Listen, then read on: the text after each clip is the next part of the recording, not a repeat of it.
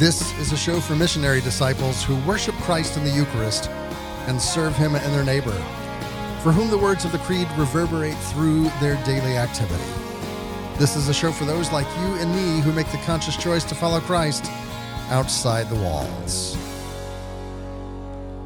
No doubt by now, if you consume any sort of media whatsoever, whether you watch the news on the television or whether you read it, whether you have conversations online and social media, you have no doubt seen the leak from the Supreme Court of Justice Samuel Alito's opinion on the case before the Supreme Court on abortion that looks to be overturning Roe versus Wade.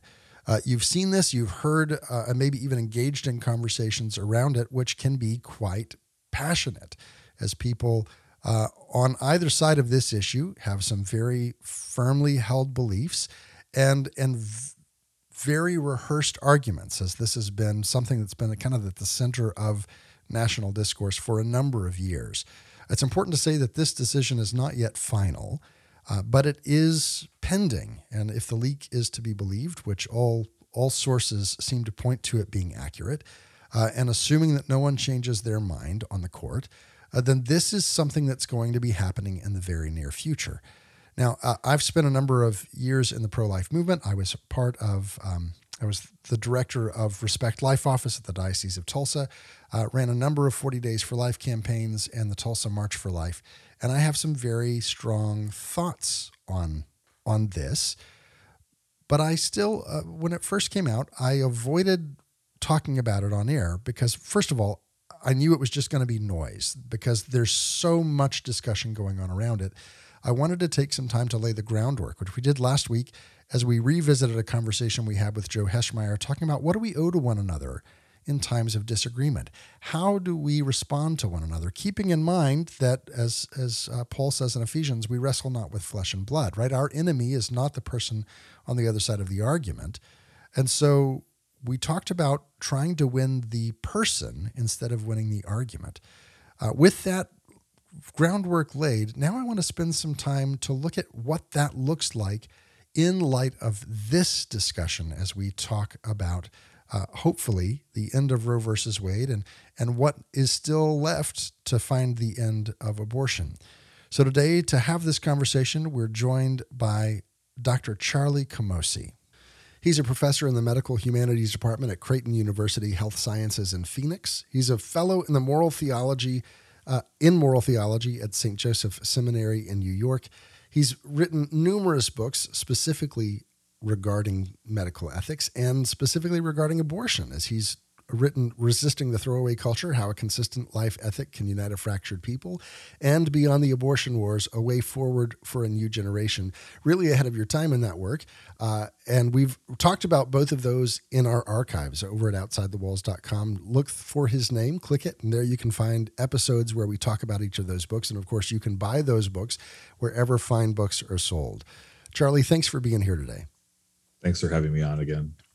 So I am noticing a number of things in this discussion. The first thing that I noticed is almost immediately everyone retreated to their trenches, as it were. There's these arguments that have been thrown back and forth. On the pro-choice side, it's about bodily autonomy. On the pro-life side, it's about humanity, personhood, human dignity, right?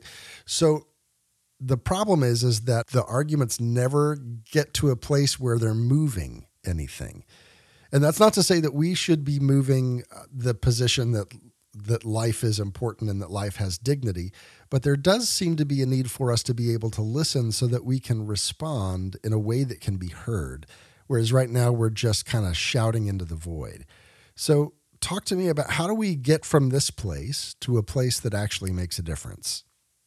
Well, first of all, thank you for taking a week or two before engaging this after the leak came out. I think it's important to kind of see where we are, see where the culture is, see how best we can love one another as Christ has loved us, as the gospel yesterday said, at least on the day we're filming or recording this. I think the first thing it's important to note is that so many of these structures in which we have these conversations, which shape the way we have these conversations, are designed precisely to not allow us to have what you just described, right? A actual encounter across difference. Quite the opposite, in fact. They're designed, these algorithms, especially on social media, are designed to keep our attention, keep us scrolling, keep us engaged. And what the social scientists of human nature have found, unsurprisingly, is that the best way to do that is to keep us angry, right? Keep us against one another, keep us defining each other, the other by opposition rather than by love or by encounter, which of course is what we're called to do as Christians. We're called even to explicitly love our enemies, including on these sets of issues. So maybe that's the first thing I would say is let's be aware of how the structures in which we have the conversations are pushing it. And then maybe we can go beyond that and say, you know, there's more than just two sides. I like to tell my medical ethics students there are about 17 sides to the abortion debate. Anybody that's read my book Beyond the Abortion Wars knows that. So we need to get I guess I'll leave this long point here. I guess we need to get beyond the kind of us versus them, right versus left, life versus choice model for having these conversations. And that can be really difficult because this is a deeply felt, more than just a deeply believed, it's a deeply felt issue. And so we get obviously a little bit invested in that. And we don't want to take this step back. We want to, we feel like we have to stand up for the dignity of those who can't speak for themselves. And so there is kind of no backing down or no taking stock. It seems like the issue that we just we have rehearsed. We know the answers. This is a life we're talking about. And it can be really easy. And I've even seen this out when we were doing 40 Days for Life. There were other people who were not associated with 40 Days for Life who would come up. And they've been protesting at the abortion clinic for decades. And for them, there was an anger that was directed towards the clinic because they felt kinship with those who were losing their lives and they didn't see any progress. And so it's really easy for us to get, I think, overinflamed. And even the use of the term overinflamed is going to get some folks overinflamed in a way that overinflamed in the sense that it no longer serves the purpose of making a difference. It only serves the purpose of making a stand. Right. And overinflamed is obviously something to avoid, but just good old fashioned anger in the face of injustice is something our Lord demonstrated on multiple occasions himself. So it's fine to be angry. It's fine to respond. It's good in some circumstances to respond to fundamental injustice with anger. But if we're going to reach out to those who feel differently about this, and this is at the heart of what we need to keep in mind here, if this leaked opinion, and by the way, I was in high school when 1992 came around, and we thought Planned Parenthood versus Casey would be the end of abortion as well, or the end of Roe versus Wade as well. So let's not count our chickens here. But if the leaked opinion ends up, something like the leaked opinion ends up being the opinion and Roe goes and Casey go away, in some ways, this is just the end of the beginning. Or I've been trying to think about it as, how do I feel about this? And how do many of us feel? I think we feel almost like analogously to if you get accepted into college, or if you get cast in a school play, or if you make a sports team, it's like you've now reached the conditions for the possibility of achieving your goal, but there's so much more work to be done, right? All this does is send things back to the States. I live in New Jersey. I work in New York. These two states are going to be not only so permissive of abortion for citizens of the states of New York and New Jersey, we're going to be welcoming people from other states to have abortions here, from Pennsylvania and other places that might have some significant restrictions. So we have a gargantuan task ahead of us. Now, what's the best way to go about this? Is it to get overinflamed and, throw out all kinds of vitriol on social media. And again, there is a place for being very clear about prenatal justice on social media. I try to be, but what is going to actually tap into the minds and hearts of people? That's where I think we really need to be right now. Yeah. You bring this up. I've seen a number of people who are rejoicing, rightly so, that Roe may be going away, but they don't seem to have an idea for what to do next. And there is going to be a next, even in those states that do put a ban on abortion. One of the things that I've seen is some people having a conversation about criminalization of abortion, and not just criminalization in terms of, the doctor who performed this thing that was no longer allowed to be performed, but in terms of the woman seeking an abortion. And this is a really touchy area because in my experience working in the pro-life movement, the vast majority of the women who seek an abortion do so at the behest of someone else or feel like they have absolutely no choice in the matter at all. And so to then go and criminalize that seems to be a bridge too far. And we who have been all united in ending abortion have to be mindful of what bandwagon we jump on now that it is a potential reality. That's right. And you said it very well just now. And one of the things I'm at pains to talk about in Beyond Abortion Wars, and indeed all medical ethics and ethics questions, is the important distinction between making a public policy, which involves a prudential judgment, and a moral theory or judgment. So going all the way back to St. Thomas Aquinas, he had, at least in my world, the most famous example of this. He thought that any sex outside of marriage, like Orthodox Catholics do, is an intrinsically evil act and should never be done. However, he didn't favor making prostitution illegal in his day because of complicated reasons relating to the prudential judgment about what that would mean. Would it actually stop prostitution? Would it hurt women who are working in this way?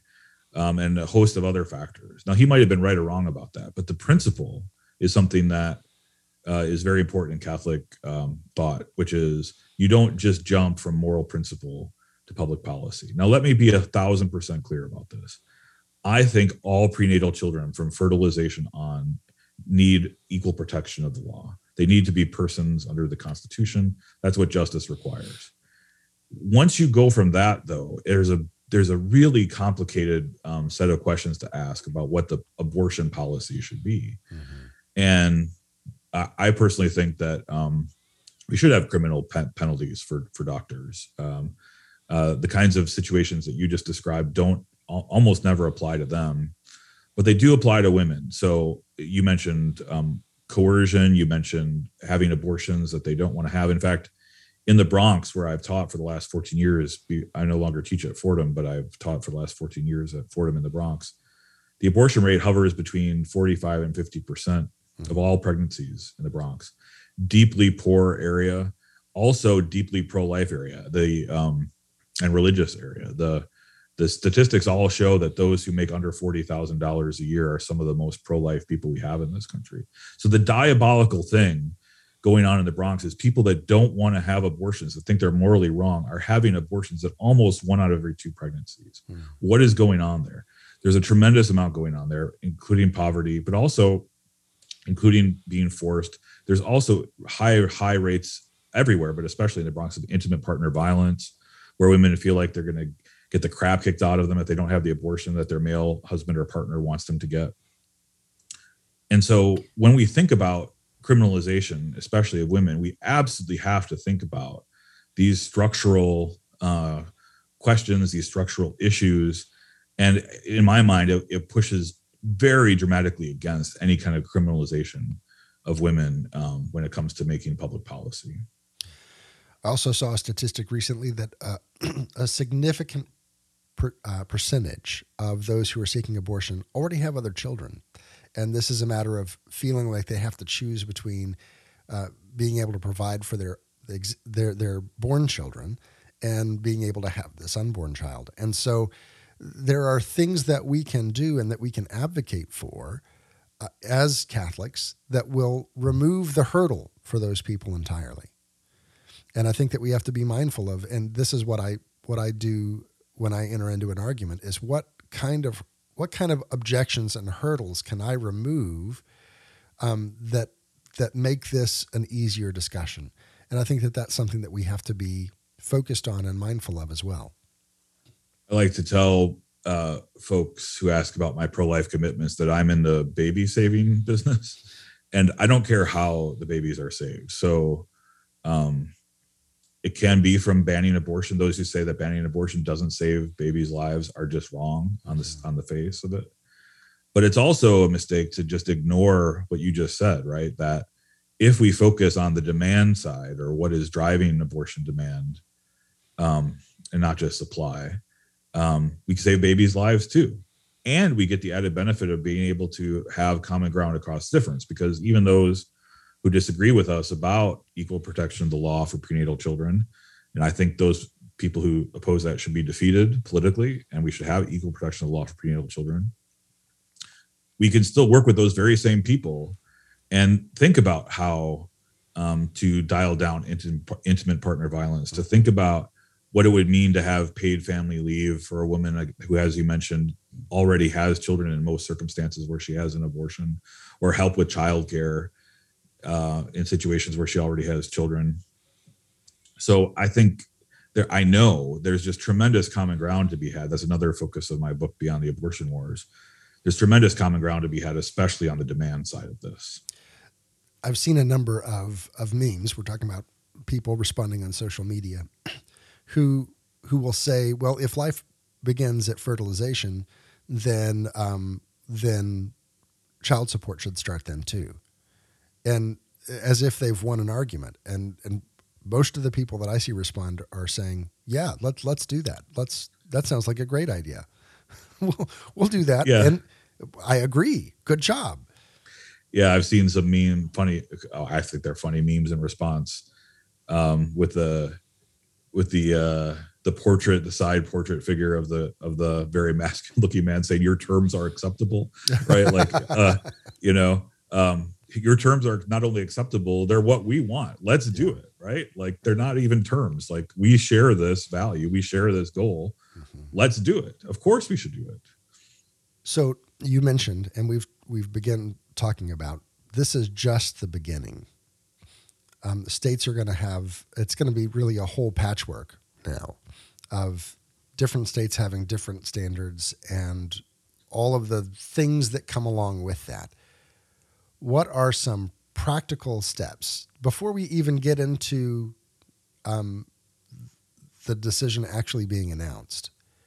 What are some things we can do now to begin preparing for what comes next?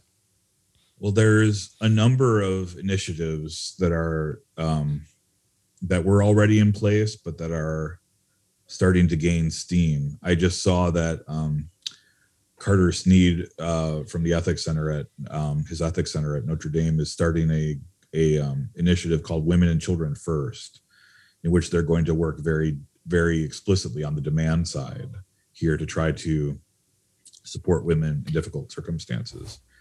I've seen the Ethics and Public Policy Center, not known at all for its sort of social justice, social supports kind of advocacy, to make a hard turn towards those very programs, like paid family leave, like help with childcare, like increased tax benefits for those who have children, tax credits for those who have children.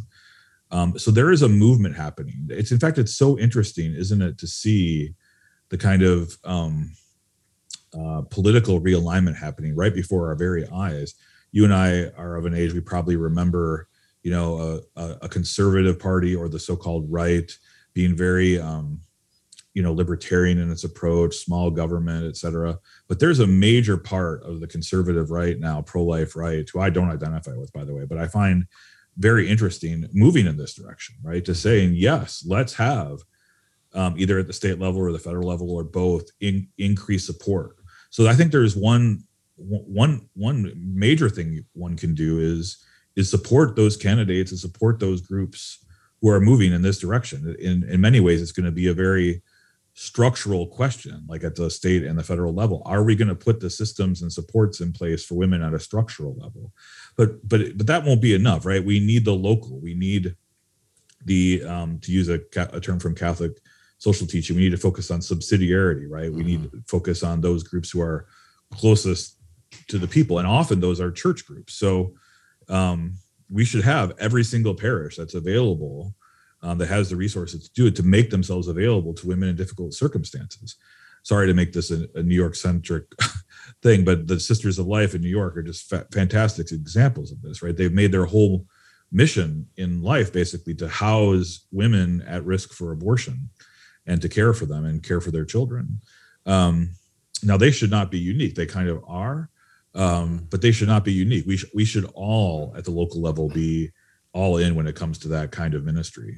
I hear some of the objections already to this idea of public policy. A lot of people will say, well, it needs to be a privately organized thing, because they would see maybe some sense of socialism in social medicine, or in as you mentioned, child tax credits, or in these kinds of things which take government money and put it towards private individuals. But at the same time, we see that same kind of funding for our libraries, for our public schools, for any number of programs, that these are things that taxes that we provide to the government, and then the government uses to the benefit of the common good. And if the common good is served by caring for women in such a way that it removes the need for abortion, then why wouldn't we do that? That's right. I think at a certain point, and I've found, and you and I have talked about this in the past, I believe, at a certain point, one has to decide as a pro-lifer what one values more, right? A kind of fealty to a small government orthodoxy, or trying to save the lives of babies, support women in so doing, right? Which is more important to you? I mean, honest question. I don't come from that sort of maybe old fusionism of the right, which included libertarians kind of pushing in this direction. But let me just give you one example where the pro-life movement pushed back on this in a way that I thought was extremely helpful. I don't know if you or your listeners remember the big debate in 2017 when Republicans got in control of government, and they were going to remake the tax code and tax system. And they didn't want to pick winners and losers, right? It was still the kind of Paul Ryan kind of small government needs to stay out of making these value judgments type thing. And they wanted to get rid of so many different tax benefits, including a tax benefit which is very near and dear to my heart as an adoptive father of 3.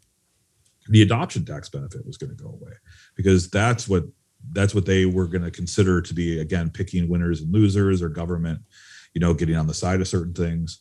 Thank God the pro-life movement pushed back so hard against this and got the child tax credits for the adoption tax credits back into the bill. And they also got very extended. Marco Rubio pushed at the 11th hour to get even higher child tax credits in for explicitly pro-life reasons. So, I'm sympathetic. I'm not a socialist. I don't think we shouldn't have, and Catholic social teaching doesn't allow for a massive top-down bureaucracy that doesn't get to the local level and doesn't respect local differences. But there's a very happy medium that Catholic social teaching insists on, which is you need to get to the lowest level possible while getting to the highest level necessary to effect justice.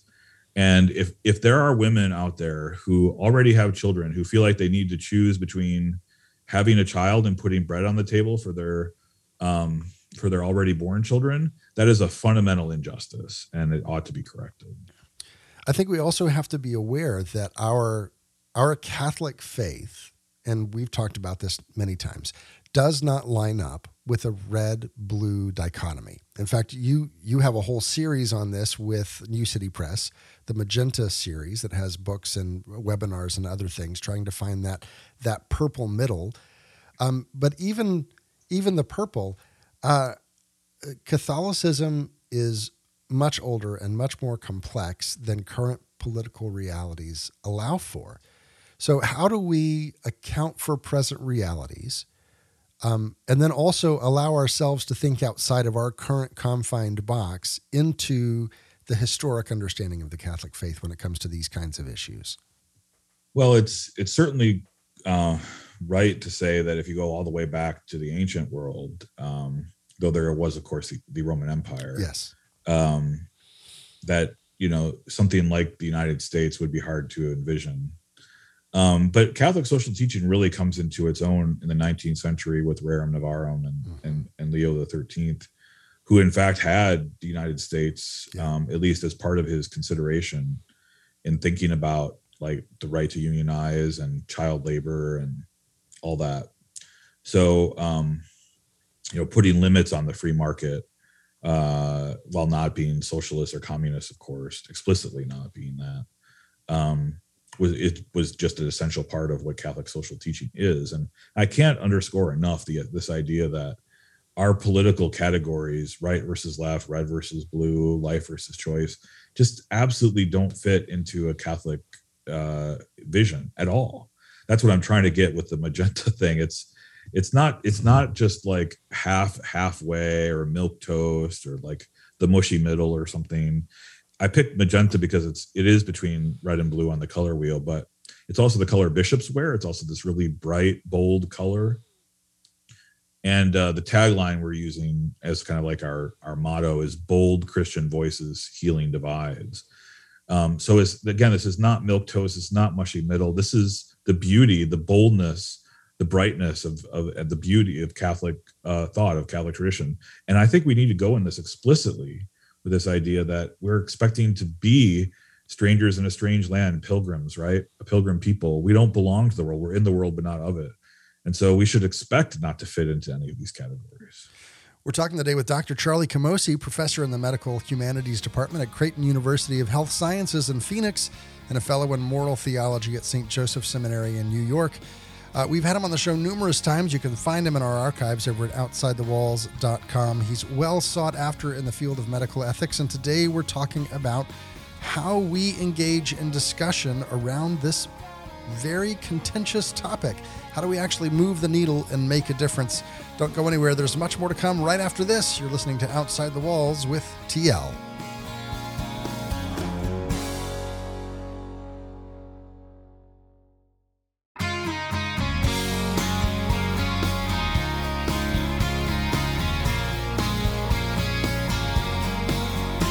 Welcome back to Outside the Walls, where we explore the implications of our belief on our daily life. I'm your host, TL. And we're talking today with Dr. Charlie Camosy, who is a professor in the Medical Humanities Department at Creighton University of Health Sciences in Phoenix and a fellow in moral theology at St. Joseph Seminary in New York. He's also the author of multiple books that are well worth your time. Resisting the Throwaway Culture, How a Consistent Life Ethic Can Unite a Fractured People, Beyond the Abortion Wars, A Way Forward for a New Generation. And now you're also the editor of a new series that we began to talk about there at the end, called the Magenta series on New City Press, that deals with finding the Catholic core that sits somewhere outside of the red-blue dichotomy. You can learn more about the Magenta Project by going to newcitypress.com/magenta-project. That's newcitypress.com/magenta project. There you can see the books and keep up to date with all of the things that they have going on there. Now we're going to return to our conversation about the upcoming SCOTUS decision, the Supreme Court decision, that if all goes as we expect it to, will overturn Roe versus Wade, returning the conversation of abortion away from the federal level and back to the state level. This, again, does not get rid of abortion. It simply changes the place where that discussion is being held. We're about to have to deal with new realities and potentially deal with some very upset people, because the arguments about bodily autonomy that are being pushed our way are legitimate arguments. They simply don't rise to the level that trumps human dignity of the unborn. But the concerns that they have and the slippery slope that they fear, they are real concerns and ought to be treated as such. So how do we, with compassion for the person making the argument, also assert the dignity of the human person and the unborn? I don't think that I've seen the argument presented really well from the pro-life side. I see a lot of people talking about that the unborn is a unique human individual, but I haven't seen the argument about the importance of human dignity and all the things that follow from that really presented well in a way that's understood by the other side. Yeah, and one thing that might be interesting to meditate on before getting into that specific example is the debate over vaccine mandates, which I think was very interesting in terms of how it invoked bodily autonomy in reaction to a medical context. I made the choice to get double vaxxed and get boosted. I disagree with my fellow pro-lifers who think this is cooperation with evil of some kind. I respectfully disagree with them about that. But I don't think they should be forced into, putting bread on their table with their job and violating their conscience this way. I think they have the right to bodily autonomy to decide what to do with their bodies in this context, what they want. I would urge them to get the vaccine. I'd make lots of arguments for them to do that. I think they're wrong about the cooperation with evil stuff.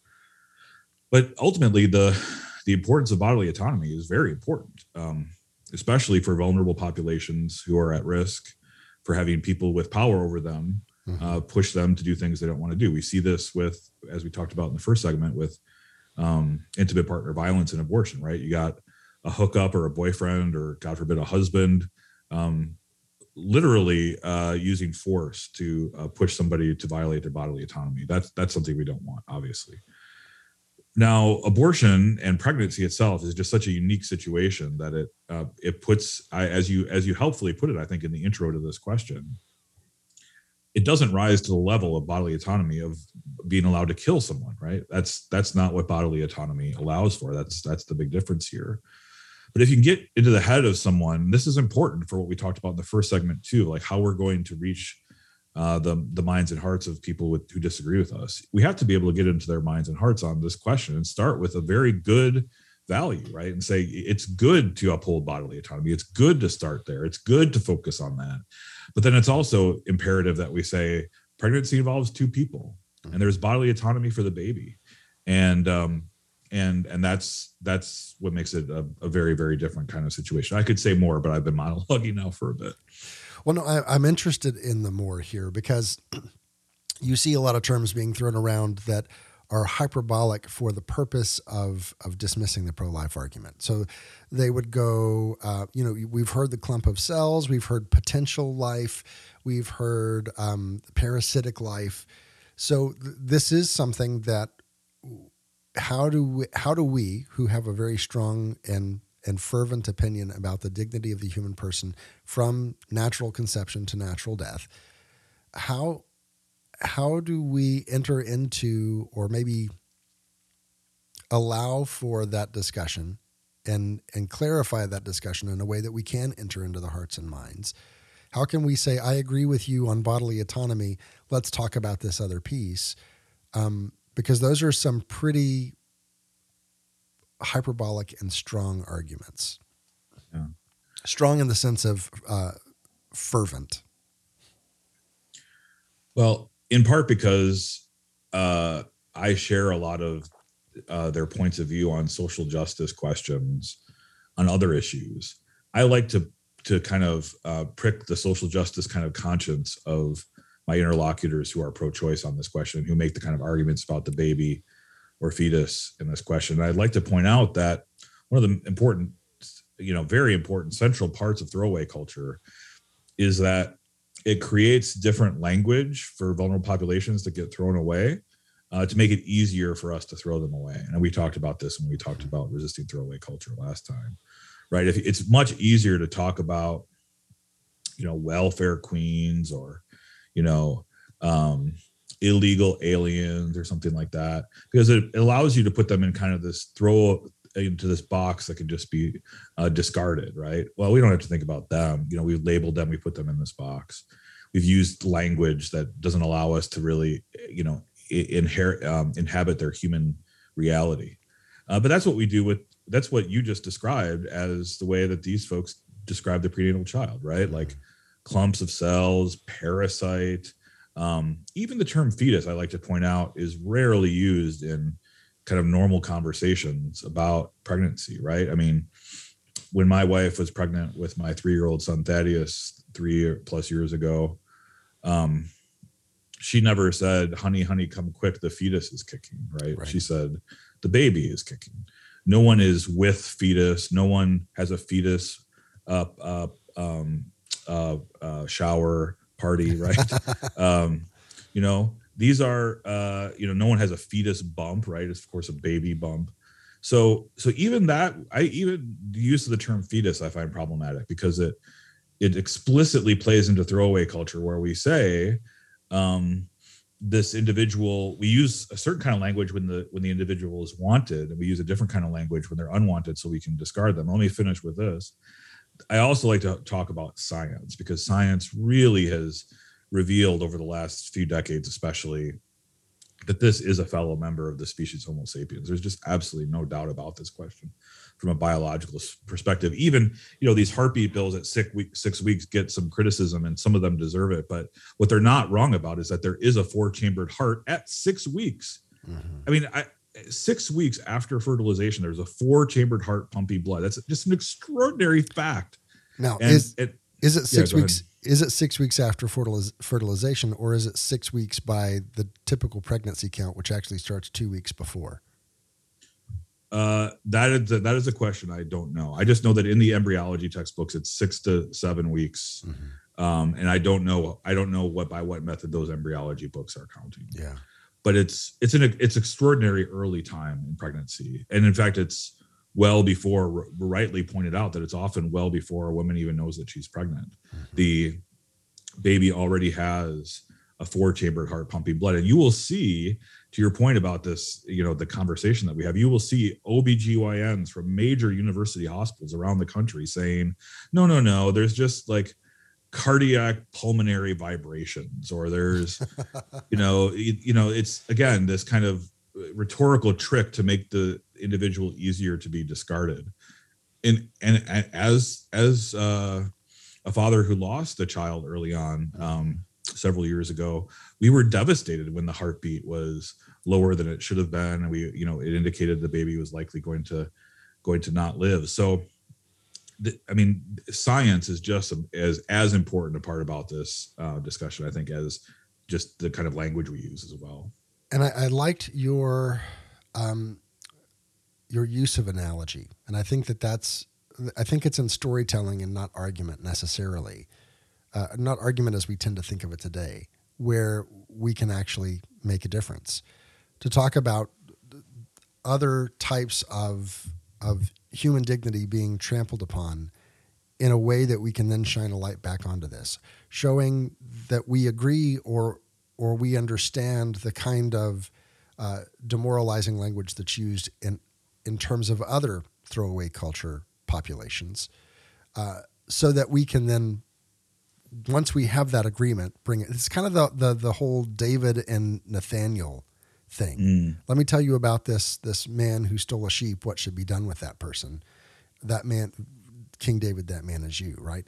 To say, let's get to a point of agreement on the importance of protecting vulnerable populations. And then now let's take a look at this vulnerable population that you just agreed. It's important that we support vulnerable and protect vulnerable populations.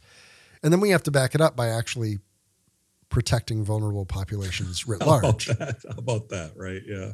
How about we be consistent in applying this? This is where Catholicism as an intellectual tradition becomes so important, right? This is not just about political maneuvering. It's not about trying to appease a certain kind of constituency in the, early 21st century U.S. American context. This is about living out the Catholic faith. This is about having a principle and living it out. And one of my favorite philosophy professors, as a philosophy major as an undergrad before I studied theology at the master's and PhD level, told me something I'll never forget. A principle, Charlie, is like a bus. It's not like a taxi. You have to follow it wherever it goes.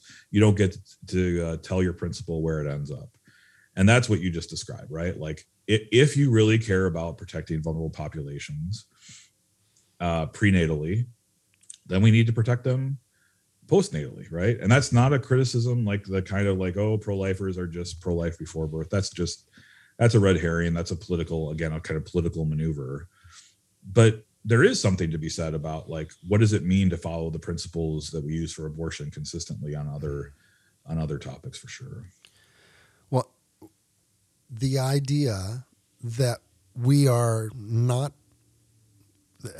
Catholics and that we don't fit into political realities and that we're odd in that way, that's the thing that converted the Roman Empire, right? Mm-hmm. Because they didn't fit into any of their categories. That's the thing that ended the whole process of exposing infants to the elements, was because we did things differently.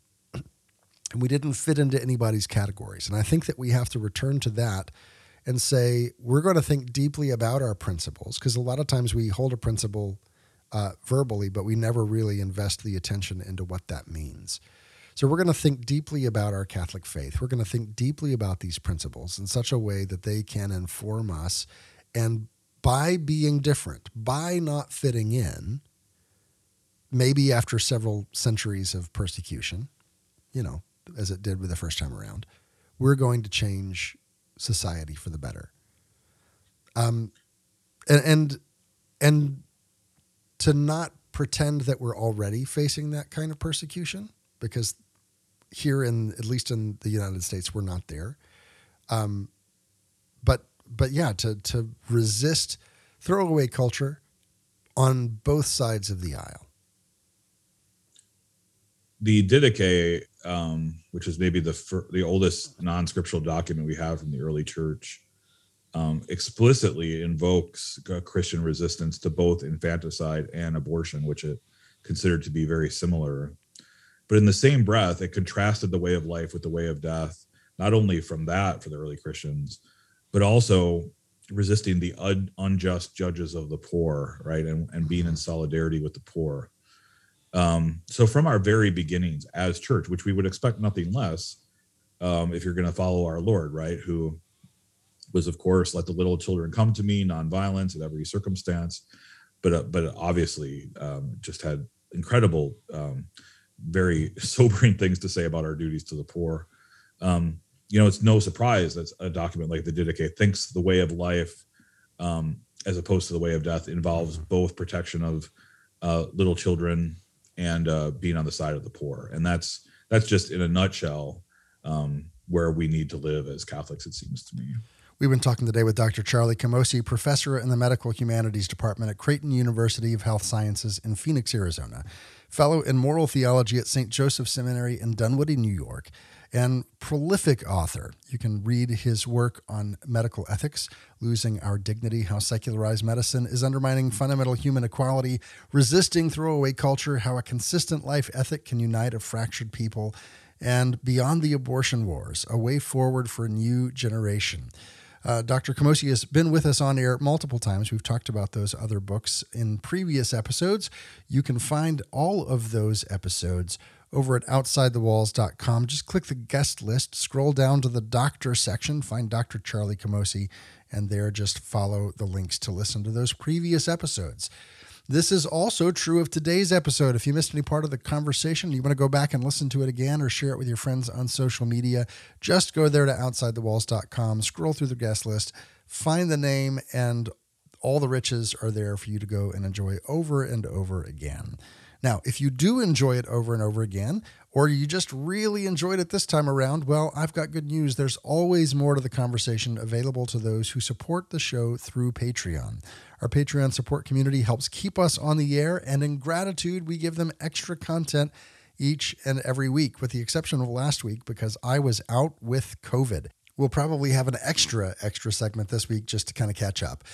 Learn more about that support community and consider joining by going to OutsideTheWalls.com. Click that Patreon link there in the navigation bar. Now, Let's go ahead and turn our attention to our readings from Scripture and church history. That's the sound of the Verbum Library launching up. Verbum helps you read Scripture in light of church teaching, putting the magisterium at your fingertips by linking the catechism to Scripture, to the fathers and doctors of the church, to biblical commentaries, ecclesial documents, and so much more. Learn more at verbum.com. Our reading from Scripture today comes from the first epistle of St. John, 1 John chapter 2. My little children, I am writing these things to you so that you may not sin. But if anyone does sin, we have an advocate with the Father, Jesus Christ the righteous.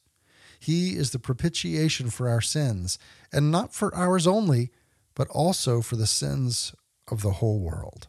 And by this we know that we have come to know him, if we keep his commandments. Whoever says, I know him, but does not keep his commandments, is a liar, and the truth is not in him. But whoever keeps his word, in him truly the love of God is perfected. By this we may know that we are in him. Whoever says he abides in him ought to walk in the same way in which he walked. Beloved, I am writing you no new commandment, but an old commandment that you had from the beginning. The old commandment is the word that you have heard. At the same time, it is a new commandment that I am writing to you, which is true in him and in you, because the darkness is passing away and the true light is already shining.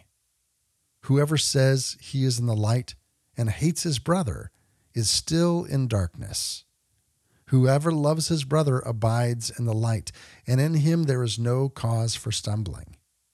But whoever hates his brother is in darkness and walks in the darkness, and does not know where he is going, because the darkness has blinded his eyes. That reading comes from the first epistle of John, 1 John 2, 1 through 11.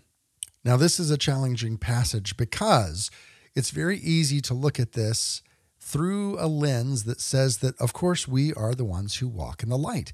Of course, we are the ones who are following after Jesus. Without question, we know this because we are holding to his commandments. These are the commandments that he's laid down for us. And so the fact that we are following the church, we're following the scriptures, we are upholding the dignity of the human person, of course, we are the ones who walk in the light.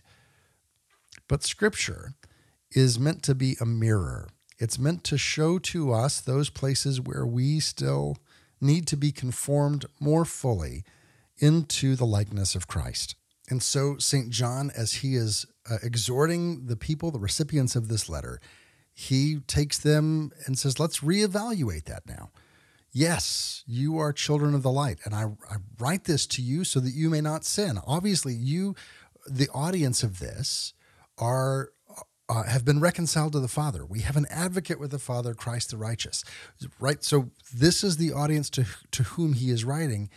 And then he reminds them, whoever says, I know God, but doesn't keep his commandments, that person is a liar. But also, further down, he says that anyone who says, I love God, and hates his brother, whoever says he's in the light and still hates his brother, he is still in darkness.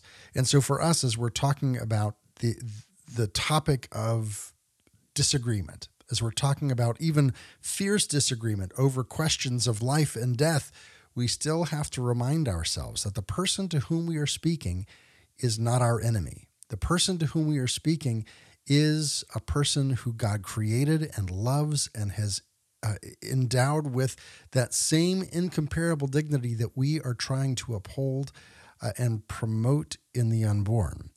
And so we have to approach these conversations with clarity, with compassion, and certainly there's going to be some sense of conflict that's there, but it can't be adversarial. It can't be such that we demonize our interlocutor in the same way that we are trying to prevent the unborn from being dehumanized.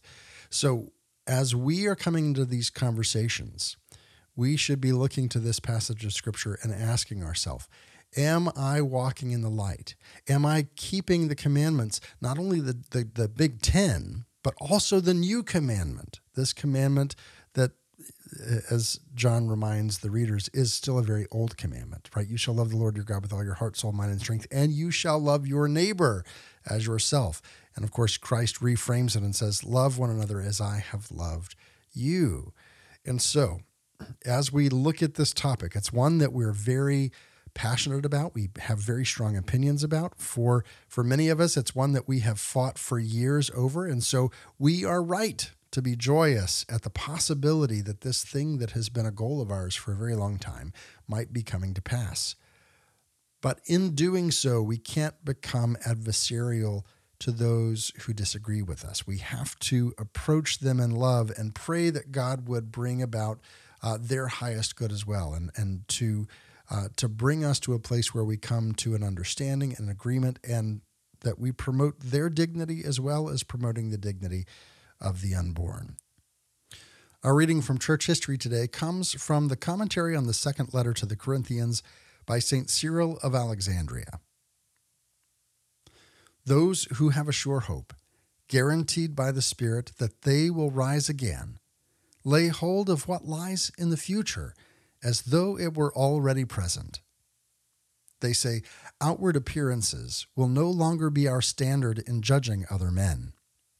Our lives are all controlled by the Spirit now, and are not confined to this physical world that is subject to corruption. The light of the only begotten has shone on us, and we have been transformed into the Word, the source of all life. While sin was our master, the bonds of death had a firm hold on us. But now that the righteousness of Christ has found a place in our hearts, we have freed ourselves from our former condition of corruptibility. This means that none of us lives in the flesh anymore, at least not insofar as living in the flesh means being subject to the weaknesses of the flesh, which include corruptibility. Once we thought of Christ as being in the flesh, but we do not do so any longer, says St. Paul. By this he meant that the Word became flesh and dwelt among us. He suffered death in the flesh in order to give all men life. It was in this flesh that we knew him before, but we do so no longer. Even though he remains in the flesh since he came to life again on the third day and is now with his Father in heaven, we know that he is passed beyond the life of the flesh, for having died once, he will never die again. Death has no power over him anymore. His death was a death to sin, which he died once for all. His life is life with God.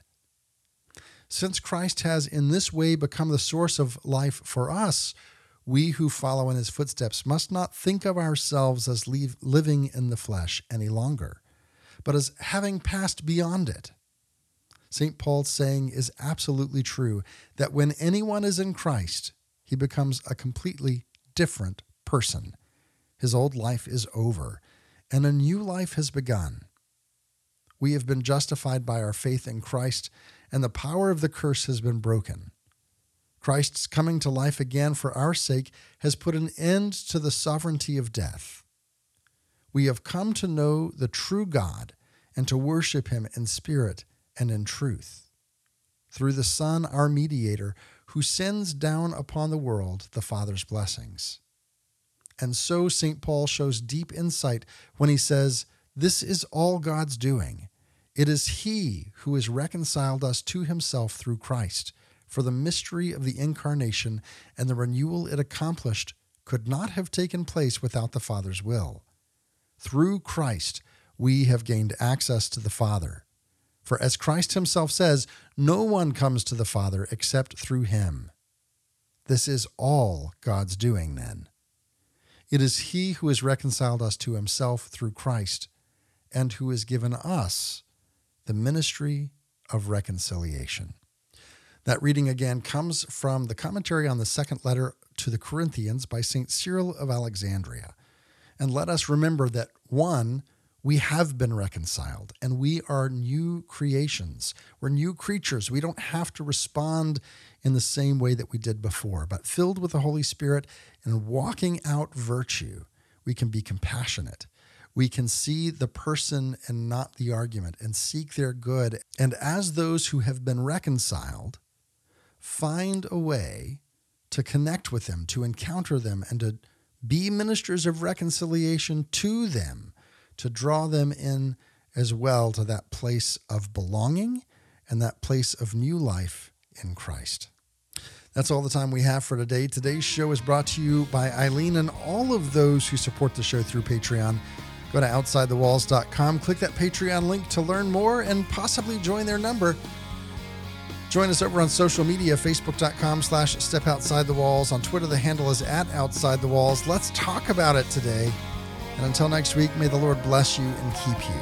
May the Lord make his face to shine upon you and be gracious unto you. May the Lord lift up his countenance upon you and give you peace.